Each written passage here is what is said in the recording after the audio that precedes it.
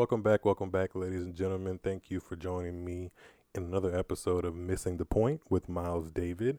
I'm your host, Miles David, and thank you for lending me your ears again. While I have you, please make sure that you are subscribing to this podcast wherever you listen to podcasts, whether it's Spotify, Apple Podcasts, Stitcher, Google Podcasts, iHeartRadio, just to name a few. But wherever you're listening, make sure you subscribe, like, and rate the podcast, and make sure that you are following me on social media just to give me some feedback. I really do appreciate the feedback I've been getting from listeners, whether it is things they like about the show or things that they wish the show could do or things that they would like to see from me. Whatever it is, please feel free to follow along on the podcast's Twitter and Instagram at Missing Point Pod. That is MissingPointPod on Instagram and Twitter. And I actually just made a Facebook page. We are still in the baby development phases of that page on Facebook, but it's the same handle as well. So if you're a Facebook person, you can definitely go over there and listen as well. So today, I, of course, have to talk about tennis, although the U.S. Open just passed us on by a couple weeks ago. If it's been a week already, I think it has already been a week. But usually the U.S. Open is basically a signal for the end of the tennis season. The months of October and November are fairly quiet in tennis season. There's still some tournaments going on. Usually they're on the Asian or in the Asian part of the world called the Asian Swing.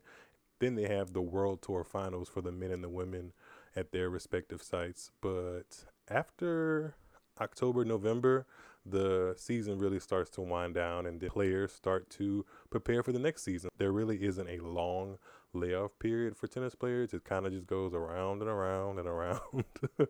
But since things are a little bit different this year in 2020, it seems like everything just keeps going or keeps getting weirder in 2020. Tennis is no exception to that.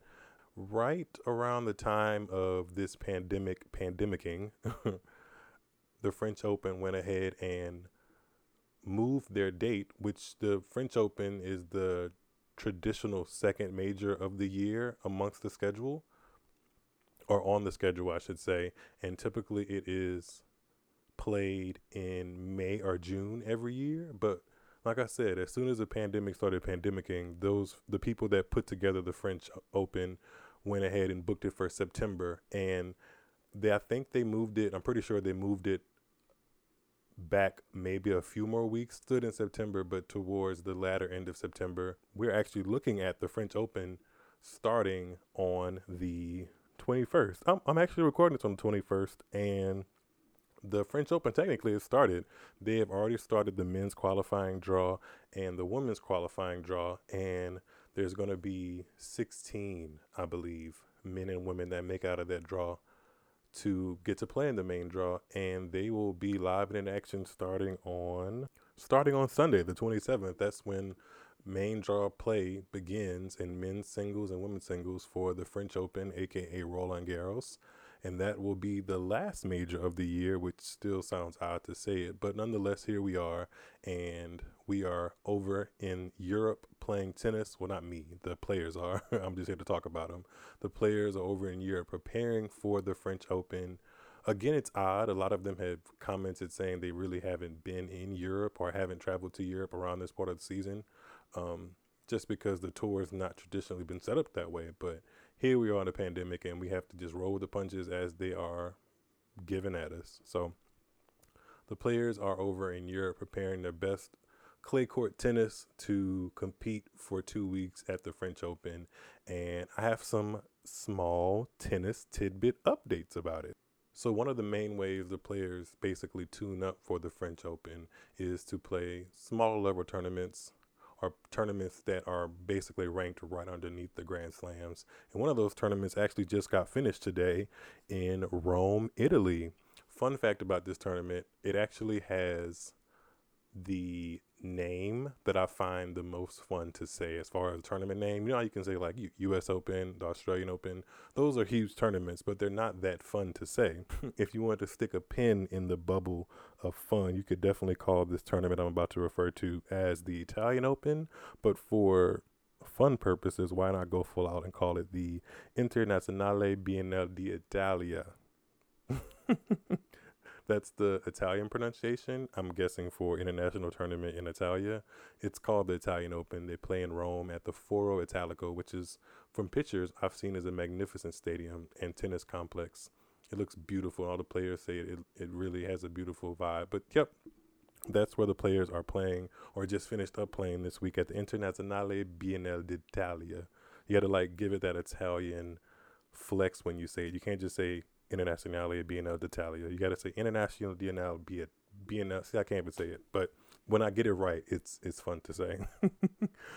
Anyway, so the tournament just completed, and I know I talked a lot about Novak Djokovic on the last episode. If you haven't checked out the previous podcast where me and my good friend Brian wrap up the 2020 U.S. Open, we did have a couple of moments where we talked about Novak Djokovic and how we weren't really fond of his actions. If you don't know, he got defaulted in the fourth round of that tournament, which coincidentally is his first official loss of the season. Like, that goes down in the statisticians notebooks as a loss. Even though he didn't complete the match, he was defaulted from it. But he actually kind of shook off the demons, I guess you can say, of that pretty embarrassing or unneeded moment and won this week's Italian Open in Rome. That was actually his fifth time winning that tournament. And for all those that may see me tweet or listen to the podcast and kind of infer that I really don't care for Novak Djokovic, two things. One, you'd be right. I don't necessarily care for him. Like, I'm not the number one fan. I never would say that I'm a stan or anything like that. But number two is I'm never going to discredit somebody or not give them their flowers when they clearly are deserving. And Novak Djokovic is clearly deserving of the respect needed to, or the respect earned of a top tennis player. He's the number one player in the world. He just won a tournament in Rome for the fifth time. And fun fact, that wasn't his first time winning a title for the fifth or more time. Actually, he has a really, really interesting. Now, who is this calling me? Nah, look at this. Hold on, y'all. My bad, y'all. Sorry, I had to answer that call. It's from a very important person. You know, let me get back to very important person. I'm going to save that for another segment of the show. Matter of fact, I guess I should tell you guys this now. I'm going to be introducing 2 new segments of the show in this episode. Yay! If I can find some clap audio.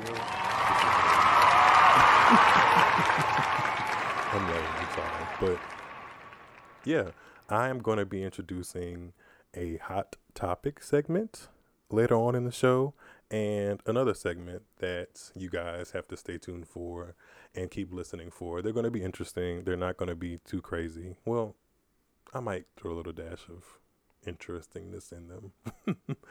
But yeah, stick around. I'm introducing some new segments to the show. I told you guys it wasn't going to all be about tennis, but that reminds me, I was talking about tennis before I had to take that call. I was talking about Novak Djokovic and him winning his 5th title in Rome. That wasn't even the first or second or third time that he has actually won a tournament 5 times or more. Just going down this list that was tweeted out earlier, he's won 8 Australian Opens, which is a Grand Slam. He's won that 8 times. He's won a tournament in Beijing 6 times, a tournament in Miami 6 times, Wimbledon 5 times. Again, another one of the Grand Slams. He's won the ATP Finals that I mentioned earlier, which is played at the end of the year between the 8 best players from that season. He's won that 5 times. He's won Indian Wells 5 times. Shout out to Indian Wells, my first ever tennis tournament. Whoop, whoop. He's won a tournament in Paris 5 times. He's won a tournament in Dubai 5 times. And ultimately, he's won Rome 5 times. So, like I said, the man, by the numbers, by the book, is definitely worthy of being considered the GOAT, the greatest of all time. I know he has his constituency of fans that feel like there is no conversation for Roger Federer or Rafael Nadal to even be a part of the GOAT conversation these days. I don't believe that. I think there are more than just numbers on a stat sheet that make you the GOAT. I think impact and just how you're overall viewed, to me, makes that a little bit of a stronger case than just what your stats are on paper as far as wins, losses, where you've won, where you lost, stuff like that. And that goes to my point about Novak Djokovic. Yes, I'm able to say that he's great. Like, he's a world-class tennis player, period, point blank. In my follow-up statement, though, I can definitely say and have the right to say that he's not my favorite to watch. And if you are looking for somebody to kind of be praising Novak Djokovic, this may not be the platform or podcast for you, because will I be able to acknowledge when he does well? Yes, and I can do even one step further. He hadn't even spoken to the press since his debacle in New York City with the default. I think his statements that he made in the pre-tournament conference in Rome, I think the statements he made were pretty good. He took ownership of the fact that the situation shouldn't have happened. He checked on the female line judge that he hit in the throat. He was basically saying all the right things. Do I think a lot of that was prepared by PR or trained by PR?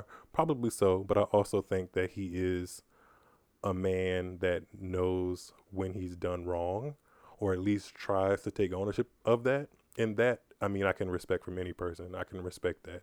Was he a little bit arrogant in his meeting with the press pre-tournament? A little. He basically went on to say that he can't 100% control his emotions, because his emotions are basically what have helped get him to this level. And I do understand that in order to be a top tennis player, you basically have to be dialed in almost every week of the year in order to produce your best results, in order to retain being the number one player in the world. And that's what he's been able to do for large portions of his career. So I understand that you kind of have to be zoomed in, focused in, and a lot of that takes an emotional toll on you. And tennis is a sport, you're out there by yourself. So sometimes you just need to be able to scream or crack a racket or let it all out. And I want to clarify, like, I'm not a person that thinks that tennis is some goody two-shoe kind of sport where you can't scream or curse or get upset, basically. I'm all for that, but I just do think that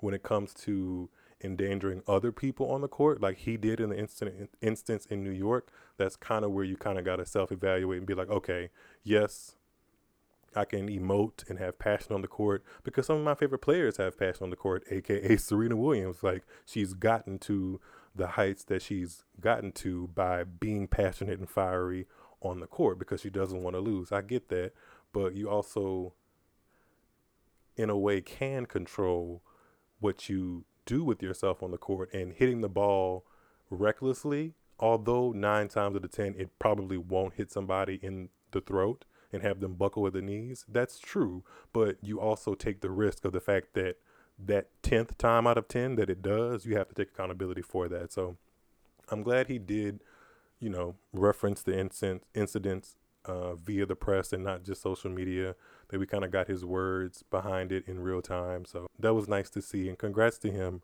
on the tournament. He is going to be a big favorite going into Roland Garros. Like I said, he really hasn't lost a match all year, even though it's been a up and down / abbreviated schedule because of the pandemic. He hasn't lost a match that he has completed from the intro to the racket tap at the end, or the handshake used to be. So he's definitely going to be a favorite at Roland Garros, even though he's won there before. He's going to be a heavy favorite. He's probably not going to be the ultimate favorite, though, because there is a person that has won that event 12 times named Rafael Nadal. I'm sure you've heard of him. He actually played in Italy, in Rome as well. And he got some really good matches under his belt. He did go out in the quarterfinals, though, which is kind of odd for him, especially to the opponent he lost to. Rafael Nadal lost to the eventual runner-up that Novak Djokovic beat, Diego Schwartzman from Argentina. Definitely kudos to Diego Schwartzman for going out there and winning that match. He had lost to Rafael Nadal 10 times previously, or 9 times, one of those, 9 or 10 times previously. And he went out there and basically played the best to his ability. Rafael Nadal hasn't played since the tour stopped back in March. So that was his first tournament back since the COVID-19 stoppage. And he was a little bit rusty. I can't blame him. He's a human. Although when you think of clay, you think of Rafael Nadal basically instantly because he owns almost every clay court tournament that there is for the past decade plus. He's still human. There's going to be days where he can't get up and perform at his best, or somebody just has a better day than him. That's kind of why you lace up the shoes and string your rackets to play tennis, because you never know. Even though the odds may be in somebody else's favor times a trillion, you still got to go out there and play the sport. So I will definitely have an eye out to see how that loss transpires to his performance in Roland Garros.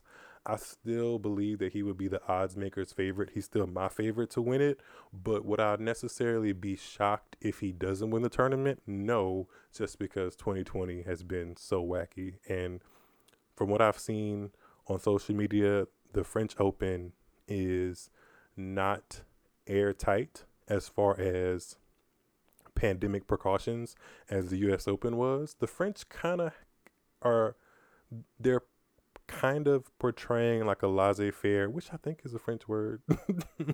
They're just kind of seemingly more relaxed, or just not as strict on the rules they have set in place for the tournament. They basically just want people to play because they just got a new roof in 2020 and didn't expect the pandemic to hit. So they basically are like, y'all need to come play this tournament, and that's going to be that, and play under this new roof I just got for y'all. So be happy we got that. And I think most tennis players are just happy that they can go back and have a tournament to go make money to and kind of keep creating a living for themselves. But I hope and pray that there isn't a huge outbreak of COVID amongst the professional players. I mean, as I speak now, and I mentioned the qualifying started this Monday, as I'm recording this, Monday, September 22nd, Monday, September 21st, the qualifying start, and already a player was disqualified basically because their coach tested positive, and another female player tested positive that was also in the women's singles qualifying draw. So hopefully that does not create a domino effect and endanger people, because there still isn't a cure for this virus and people's lives still are at risk. Even though it kind of feels like the world is trying to move on and, kind of be over COVID, it's still a potentially deadly situation. So I wish them the best. I personally don't like my jelly don't shake for clay. No. Clay court tennis is probably my least favorite surface to watch visually on television, just because the court speed is slower. The type of points that are created on a clay court are very methodical, and it takes patience. You can't just kind of hit through the court. Can a power player like a Serena or a Venus or a Sharapova, shout out to her, or like any big player that hits the ball deep and hard, can they do well? Yes, but traditionally it takes a little bit more patience and effort and tacticalness, I guess you can say, or creating of the point in order to do well on clay. So just for me, it's a tad boring. I mean, if you like clay court tennis, that's wonderful. I just personally don't love it, but I'm going to cover it because I want to make sure that you get the best information you can here at Missing the Point. Shameless plug. I'm childish. Sorry, y'all. Speaking of entertaining, actually, one of the most entertaining players in tennis by the name of Naomi Osaka actually has decided to pull out of that tournament. Naomi Osaka was the winner of the 2020 US Open, and she has actually pulled out of the French Open a couple days ago with a hamstring injury, which isn't necessarily a massive shock because she did have this injury in New York. She basically played all of her matches with some pretty decently applied tape to her hamstring. I think it was her right hamstring. I'm not 100% sure if it was her left or her right. But regardless, she pulled out. She won't be playing the French Open. And that's a pretty decent blow to the tournament, considering that some top players still aren't playing. Like Roger Federer is out. He's not playing because of his knee issue, not because of COVID. Bianca Andreescu, who won the US Open 2019, she's not playing. There are some names that are going to be hit and miss that are already not playing. So for Osaka to be on I don't want to say she's on the sick and shut in list. She's not that. She just is protecting her body for the remainder of, her career, which is smart. And also I think that she played a terrific U.S. Open, and it's a really quick turnaround to go from, hey, let's play 2 weeks of high quality tennis in New York, win the tournament, and then go right across the pond to Europe to play another tournament that is just as big or just as important. It's asking a lot, and that's typically not how things are done. So if you have any kind of lingering injury that's kind of plaguing your mind, I mean, it's better to be safe than sorry. I mean, I would have liked to see her at the French Open, but obviously I would like to see her do greater things even for the rest of her career. So if that's a precaution that her and her team made to make sure that she is prepared for hopefully a more traditional looking season next year, then by all means, you know, go Naomi Osaka. I think that she has a bright future ahead of her, and she had to do what she had to do ultimately. So, and that's the last note in my tennis updates. I did want to say that there was a winner on the women's side in Rome as well. I feel like I didn't mention that yet. Simona Halep, who is a former world number one, she is a former winner of Roland Garros in 2018. She won the Rome Open 2020, beating Karolina Pliskova.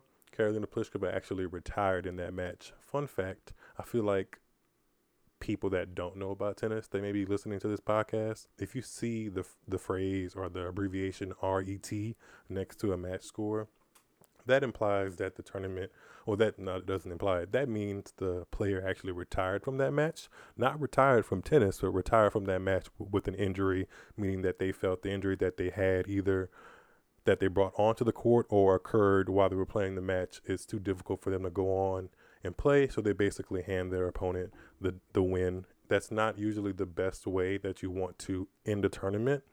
It sucks that it had to happen in the finals, but Karolina Pliskova is a contender for the French Open. She's reached the semifinals there before, and I think she just wanted to take a precaution as well, similar to Naomi Osaka. Actually, similar to Naomi Osaka, she had her hamstring taped pretty tightly in that match as well until she retired. So I'm sure she just wants to give herself the best chance she can to play well at the French Open and see what she can do, because she has yet to win a Grand Slam, and I think she fancies her chances in Roland Garros with the way things are happening. The clay isn't her most successful surface, but she has won tournaments on that surface. So I think she just was giving herself the best. I think she was just giving herself the best shot. But, you know, all credit to Simona Halep that, you know, there's nothing she really could do in that situation. She's still the champion. She played some really, really good matches to get to that final. She played a really good semifinal against Garbine Muguruza, who has had wins at the French Open and Wimbledon and wins over Serena Williams and Venus Williams. She's no slouch whatsoever. So kudos to Simona. She's definitely one of the players to keep an eye out for at the French Open, if not the person to beat at the French Open. So kudos to her. Congratulations. And that about wraps it up for my updates in the tennis world today, actually. I think that's it. Are there anything else that I'm missing? Nope, I don't believe so. So I'm going to take a quick break, and when I get back, it'll be time for some hot topics, because we love hot topics. Actually, I think I'm going to name this segment Down the T. If you don't get it, Google it. I'm kidding. I'll explain it for you. Down the T, not like down the T or the middle of the court in tennis, but like down the TEA. Get it?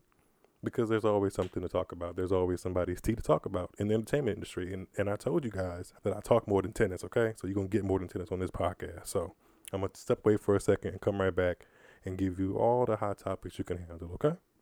All right. Be right back.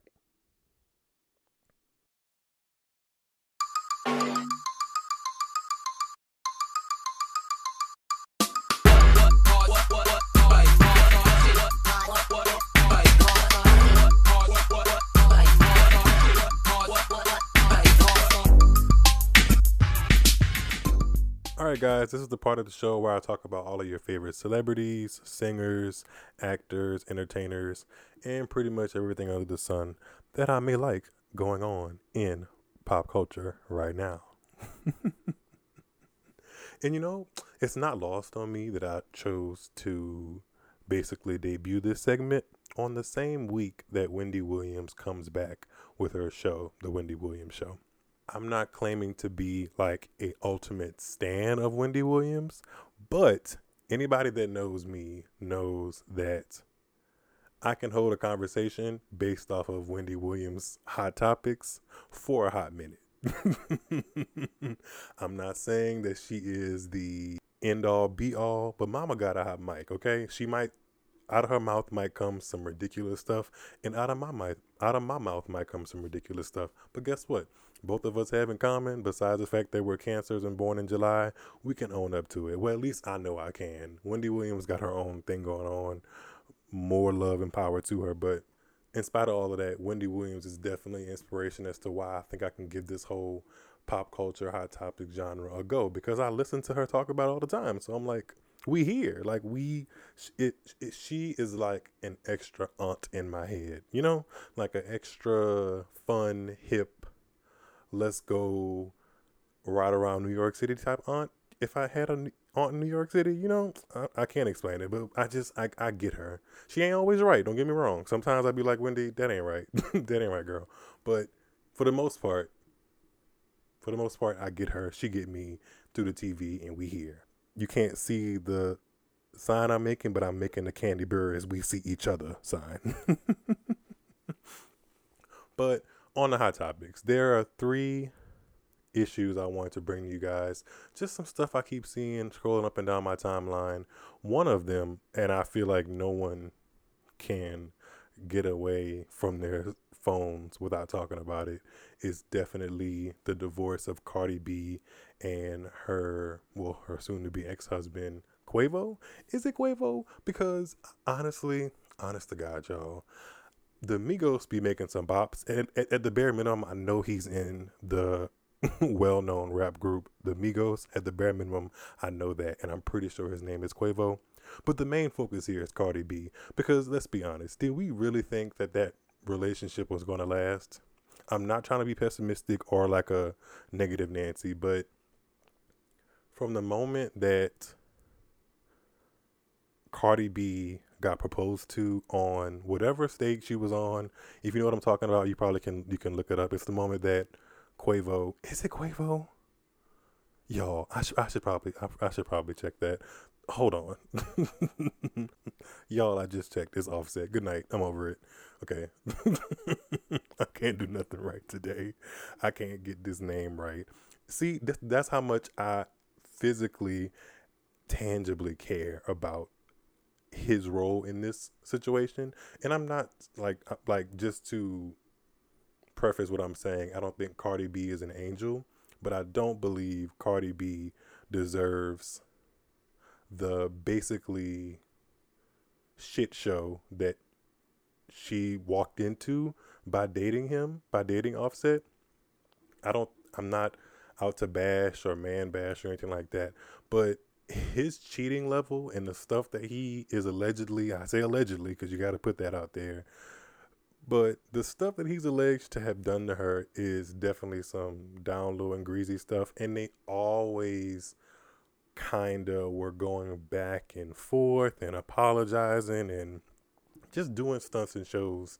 So the fact that they announced the divorce and it came from Cardi B's team or side of the story is not really a surprise. Some people are speculating that she's doing the whole divorce giddy up for clout, no pun intended, to her song with Offset or Offset's song with her. I don't think that she's doing it for clout, because in all honesty, in my mind, Cardi B is much bigger than Offset. Maybe she's about what with Migos as a whole. And do they make songs together? I was about to say, do they even still make songs together? I think they do. Pretty sure they do. But if we just doing like tit for tat, Offset versus Migos, if I walk into my local Kroger and see Cardi B or see somebody that looks like Cardi B, I'm going to be a little bit more excited than if I see somebody that looks like Offset. Just me personally. So I wish them the best. Even if they are doing this for publicity, I hope Cardi B drops a massively great album. Her last album was so good to me, honestly. I still keep it in rotation. Although I definitely was a little bit critical because, like, keeping it a G, keeping it a buck. Cardi B is not some dope lyricist. She's not some person I listen to and the lyrics make my head explode because they're just so grand and thought provoking. She's not that. But what she is, and I'll give it to her, she's entertaining. And she got a little flow. Like, it's not no A+ flow, but she can do it. She can do it. She has sex appeal. Like, I'm rooting for her basically. And she got to ride this little WAP train off into her next album to see even more success than I guess the first era of hers provided. Then so be it. I think that it was a smart move to kind of get with Offset. Again, not saying that their whole relationship was for publicity, but this whole Hollywood entertainment thing is often soaked in that, so it's hard to not put that on the table. So all of that being said, I really do hope that, she comes out on the other side of this divorce situation well. There's a baby involved. The baby is so cute. And divorces are usually not easy on anybody. So I wish both of them well. I hope Offset does what he needs to do as a father and as a former spouse and takes care of the things he needs to take care of, when things are appointed in the court of law. And just, I wish that whole situation well, even though I'm sure I'll be talking about it again because, like I said, divorces can be messy and I'm going to be reporting on the mess. So I'm sure something will come up with Offset. I'm so glad I got his name right, y'all. I'm sorry for calling him Quavo, but dreads, group, rap, they all come a dime a dozen. If you got dreads and you rap and you're in a group, then I'm going to call you one of them boys. So, sorry. But anyway, speaking of divorce, another one of my favorite celebrities is in the tabloids and on the blogs and all the other stuff for more drama with a guy that she is basically tagging along with. And I'm talking about Tamar Braxton. I just want to say, this is a Tamar Braxton music stan podcast. If you don't know, Tamar Braxton has made, for sure, she's made one of my favorite R&B albums of the 2010s. And that album is called Calling All Lovers. If you've never listened to Calling All Lovers, you are missing out on a R&B masterclass. I don't know how else to put it. Like, I have been a fan of her sister, her older sister, Toni Braxton, since as long as I can remember. I grew up with my dad playing her, my mom playing her, me playing her independently. I know she went through that little phase when, remember like in the early 2000s, Toni did that video for What You Thinking, and You Know About Us Back Then. I can't think of the name of that song. I really can't. Oh my God. I can't. It's not Why Be a Man About It. It is, the name of that song is called He Wasn't Man Enough. Sorry, I definitely got my brain farted all of a sudden. It's definitely He Wasn't Man Enough. Anyway, Tamar Braxton and her ex-boyfriend now, I'm guessing. His name is David Adefeso, and he and Tamar Braxton have actually been in a pretty public relationship for a while. But when I do the math of how long they've been in this very public relationship, it's not long after her divorce from Vince. And, Tamar and Vincent Herbert, who is a music producer, her former manager and ex-husband, they were together for a while. They have a child together. And this relationship that Tamar built with David kind of just felt at the time, and even still looking back on it, it felt rushed, and it kind of felt like he was a rebound for her, because I can only imagine the stuff she was going through. Because let's just backtrack for a moment.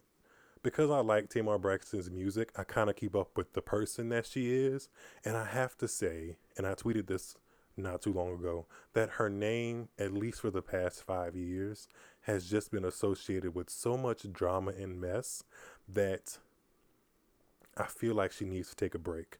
And there are moments in the trajectory of her career over the past 5 years that makes me just want to give her a hug and say, take time for you.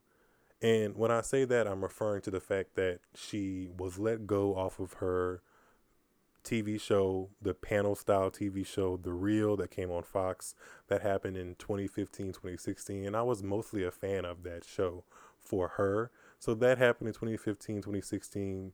There was a rumored mess that the other co-host of that show helped to get her fired, and they were in petty social media arguments back and forth about that. And I basically was on her side because I felt like she was the spark that kept that show interesting. And when they lost her, they basically lost the show.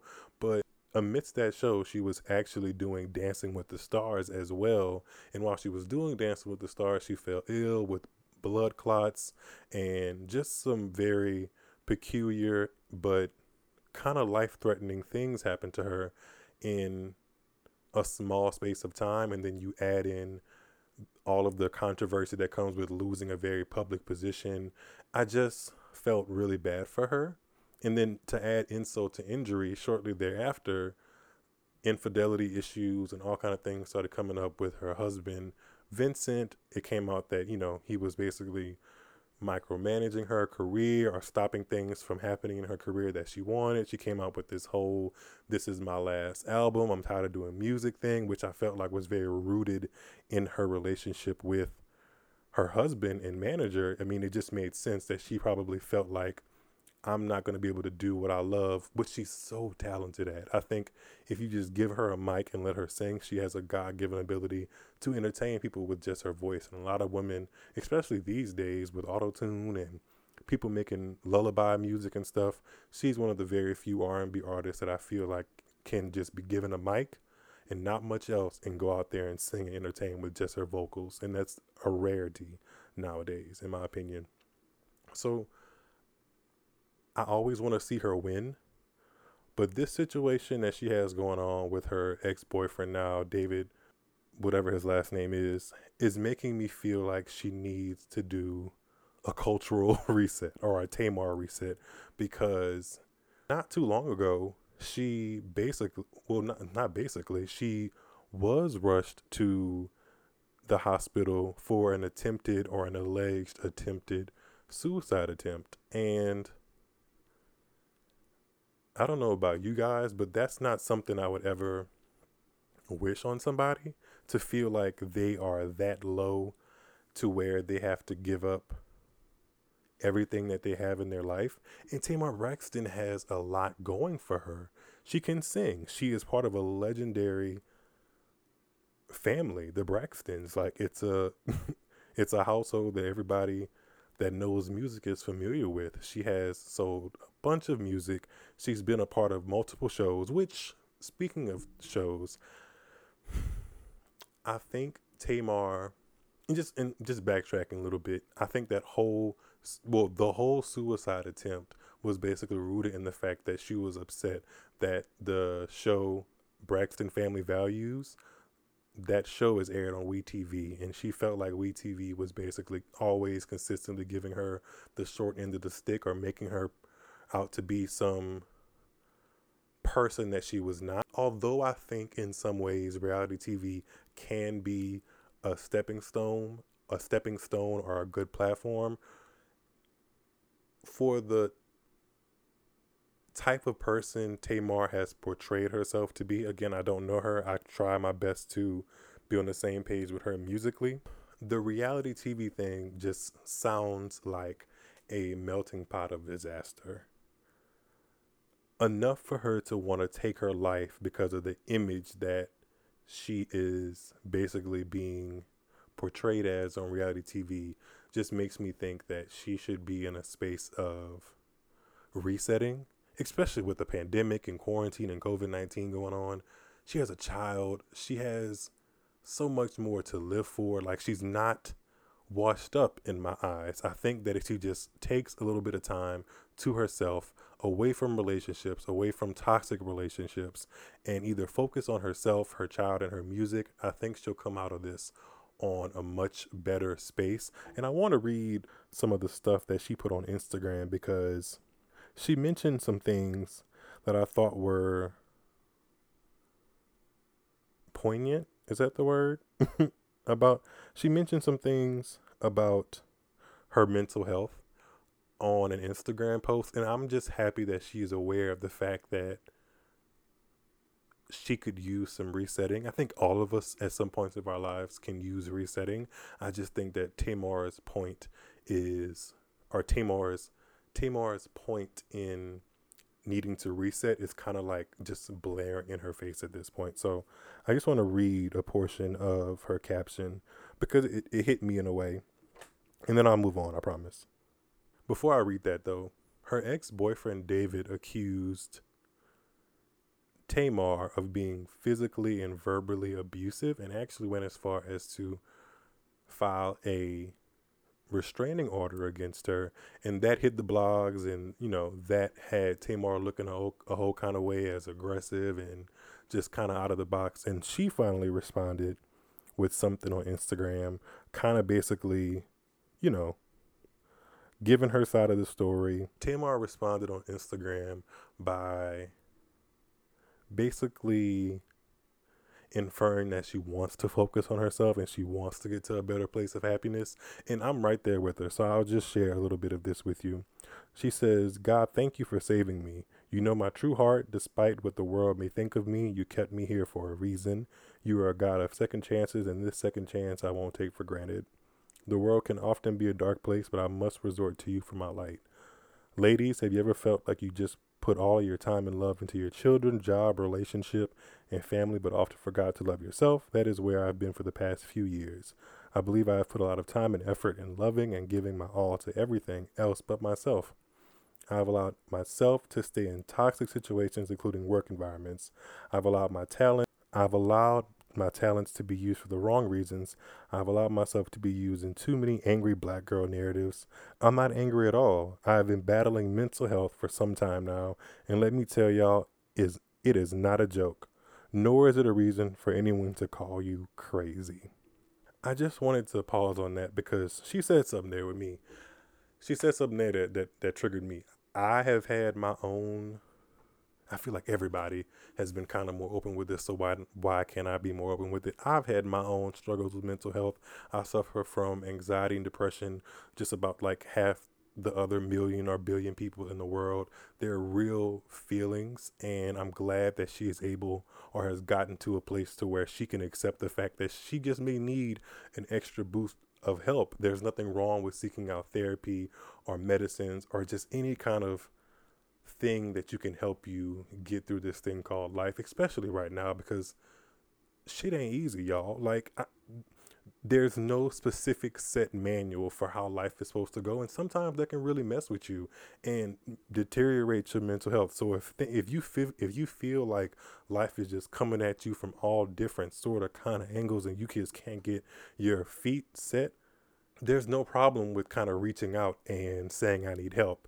It sucks that Tamar had to get to a point where she questioned her existence on Earth and tried to remove herself from Earth, especially with a child and a loving family and millions of fans. I hate that it had to get to that point, but I respect her for basically coming out and saying that, hey, I'm not okay right now.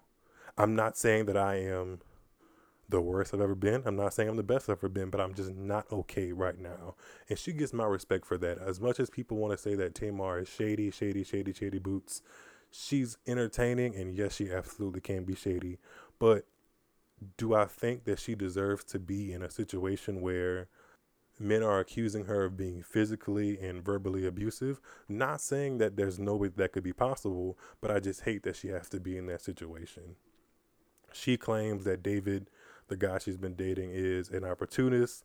Hate to say it, but that's kind of what we all saw from the very beginning, just based off the timing of how you got with him and how that whole situation played out. I mean, you got with him basically within less than a year of the divorce. I'm pretty confident in saying that she got together with him way less than a year after the divorce and stuff from Vincent. So it just seemed rushed, and from on one hand, I get it. I mean, I can only imagine how it feels to be in a long-term relationship and then go from that to basically that person no longer being in your life and just needing some affection. So the fact that a rebound kind of happened is not necessarily the most, it's a normal thing. Basically, it's a normal thing. I just hate that it's kind of taken this downturn for the worst, and he's kind of dragging her along with it.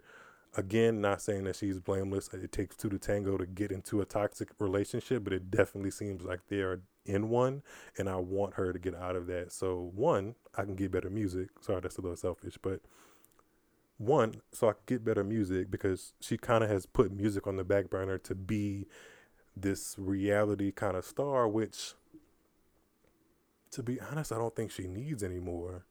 Like, she just doesn't. I think she is blessed with a beautiful voice, and if she don't do nothing else for the rest of her life, at least she can sing. At least she can sing.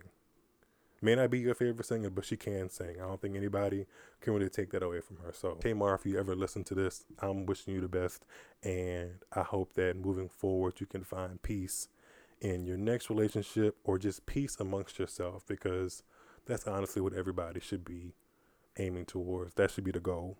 And there's one more thing I wanted to bring up since we were talking about Tamar. I wanted to segue into a conversation that I saw Amanda Seales have on Instagram Live with a famous comedian I can't think of the name of right now. If you know, let me know. But Amanda Seales was basically inferring, or basically damn outright saying that the real producers, well, let's backtrack. We gotta backtrack.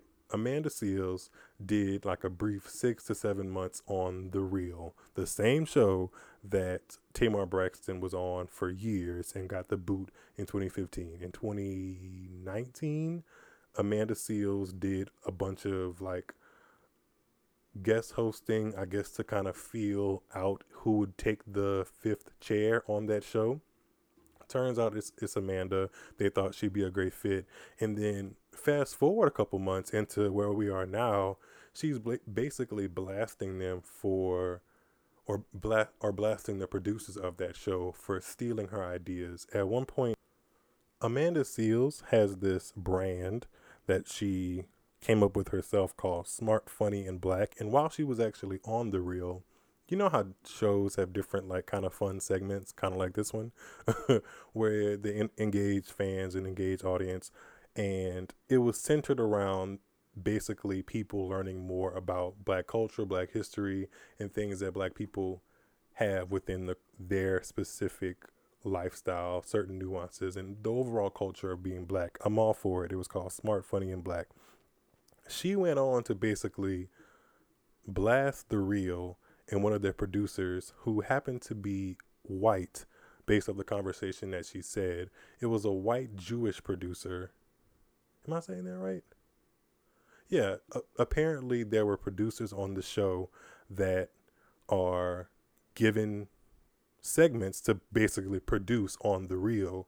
And the producer that was supposed to produce this Smart, Funny, and Black segment on The Real with Amanda in mind basically didn't produce anything. She basically told Amanda, or she basically said, hey, I am over this segment. We're going to do all of the things. And it kind of became Amanda's brainchild, and she didn't get very much producing credit she didn't get much producing credit for it.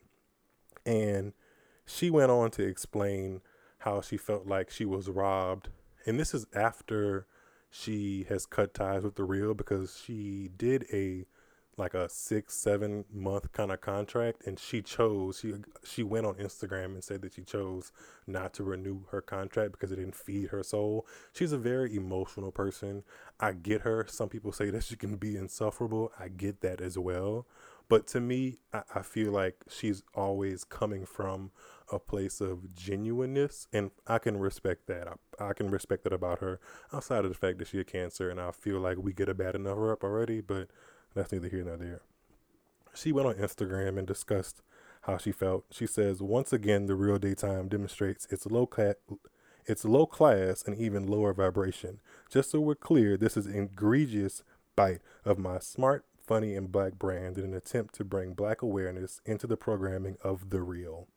They couldn't find any other way to do this without it being a bite of my creation. Yes, I'm saying this on social media because the continued thievery of black people's work, even when supported by other black, indigenous people of color, BIPOC, needs to be called the F out. And also because this is the most energy I'll give it before going on with my day and creating more dopeness that will inevitably be pilfered by the less talented, ethical, ancestrally connected individuals of our species. Happy Monday, vote.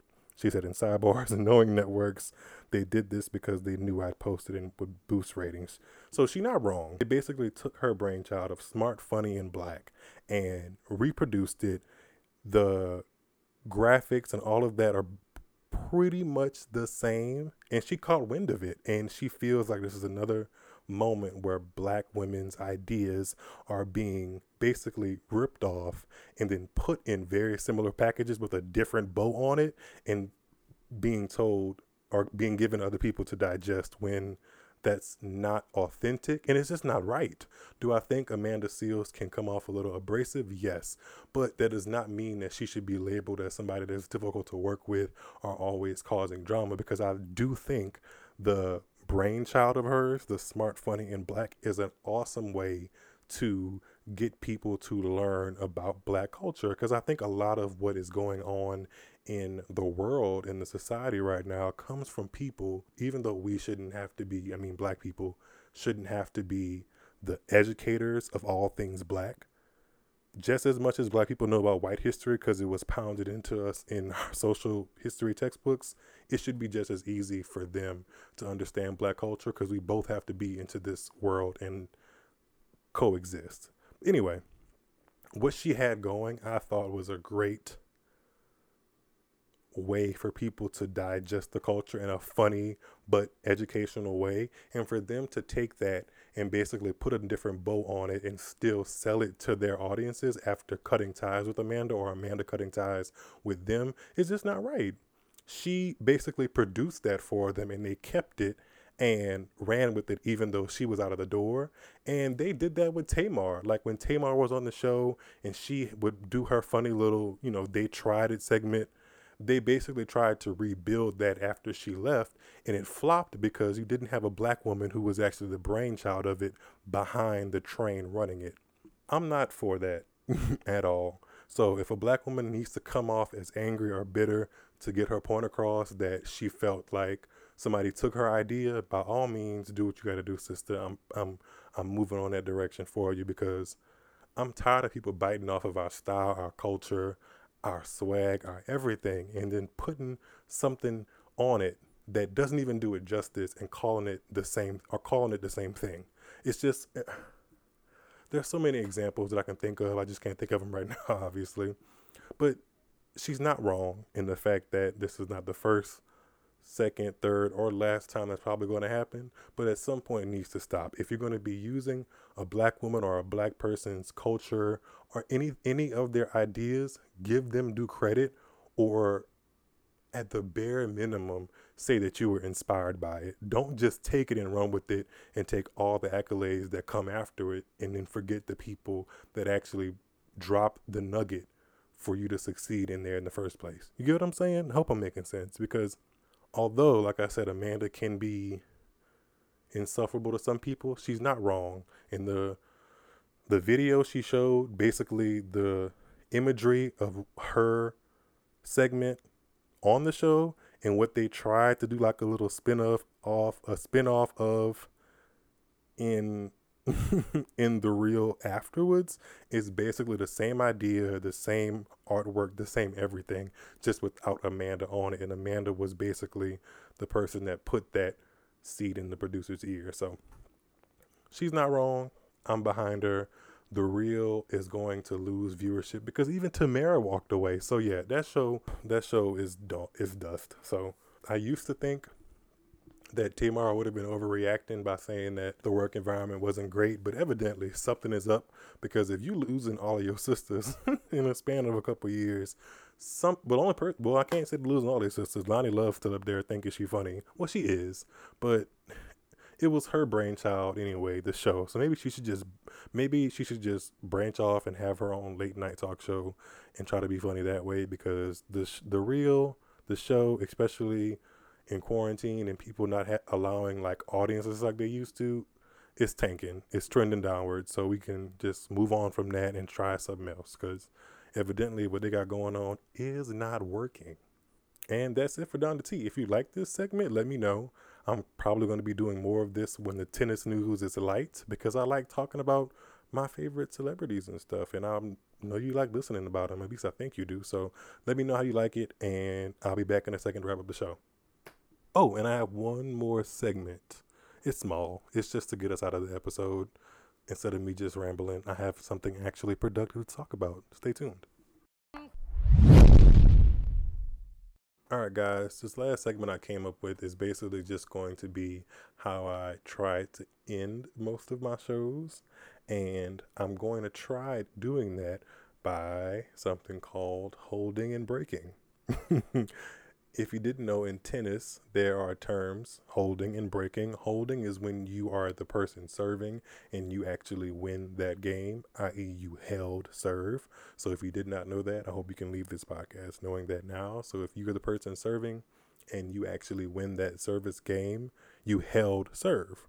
So if you're listening to ESPN and somebody says, oh, that person held, boom, you can say, I taught you something.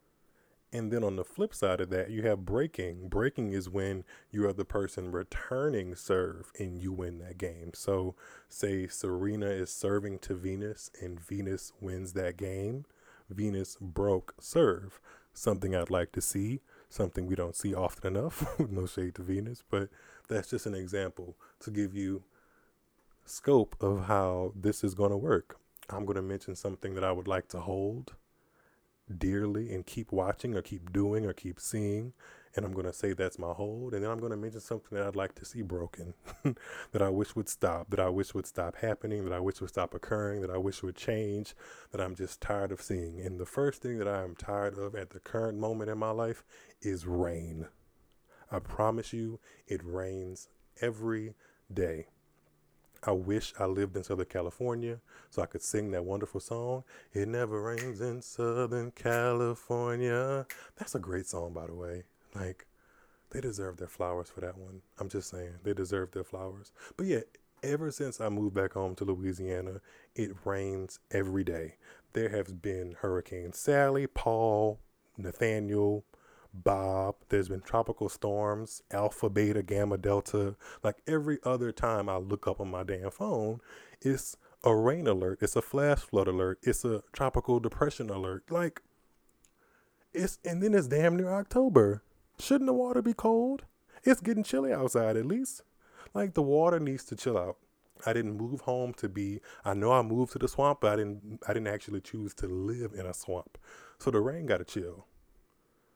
Either I go or the rain goes. Because don't get me wrong. I understand that rain is a part of the process. But can we have it like every other day? Not every day.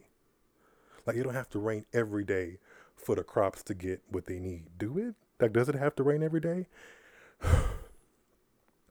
I'm over it. I'm over it, and it needs to stop. I'm not asking for it to be piping hot because I don't like that either. But I can't get my shit done. I can't go play tennis. I just cannot function properly in the rain, especially when it rains every day. And it don't even be like petty rain. It be wind rain. Wind and rain, no storm, no X-Men kind of rain. Like, well, actually, no. It's like wind and rain that Storm herself conjured up with the eyes going back of her head and saying, yes, I summon rain for just this particular part of Miles's world right here, consistently. I didn't ask for that. I didn't ask for it. I'm over it. I'm actually quite over it. It needs to stop, and I'm losing my mind just a tad, if you can't tell. Please stop the rain. Please. Just give us like 3 days in a row where I can go take a walk and my shoes don't come off muddy. Just give me like 3 days, please. Anyway, on to something I'm holding. In this particular thing right now, y'all, I am holding, and I actually mentioned it in a previous episode because my friends told me to watch this show, and I am super late to the party, but I'm talking about P-Valley. Y'all, I am not even finished with the whole first season. Mind you, it's only 8 episodes, but I'm one of those people that's slick likes to rewind shows, especially if I'm by myself and I'm just chilling underneath the covers, like watching a show or on the sofa. I'll rewind something if I just want to like see it from a different perspective, or if I miss something, or whatever the case may be. It takes me longer than like the 45 minutes to an hour to finish one episode because I'm built like that. I'm sorry. But if I do that, that means I like your show.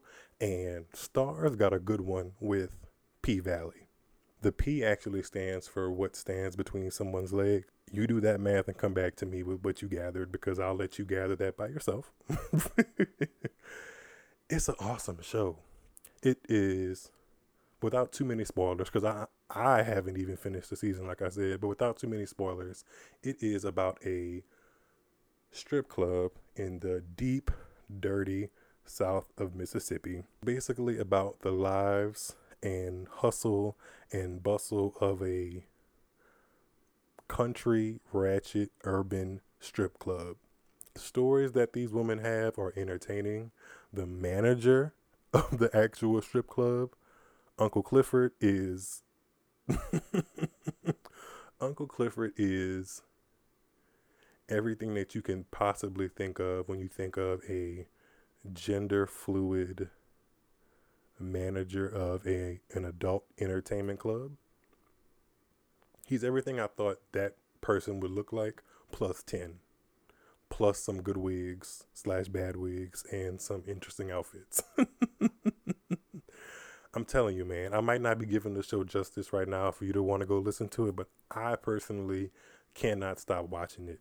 Miss Autumn Night got me hooked in, especially with her situation that she got going on with Mr. Photographer Man.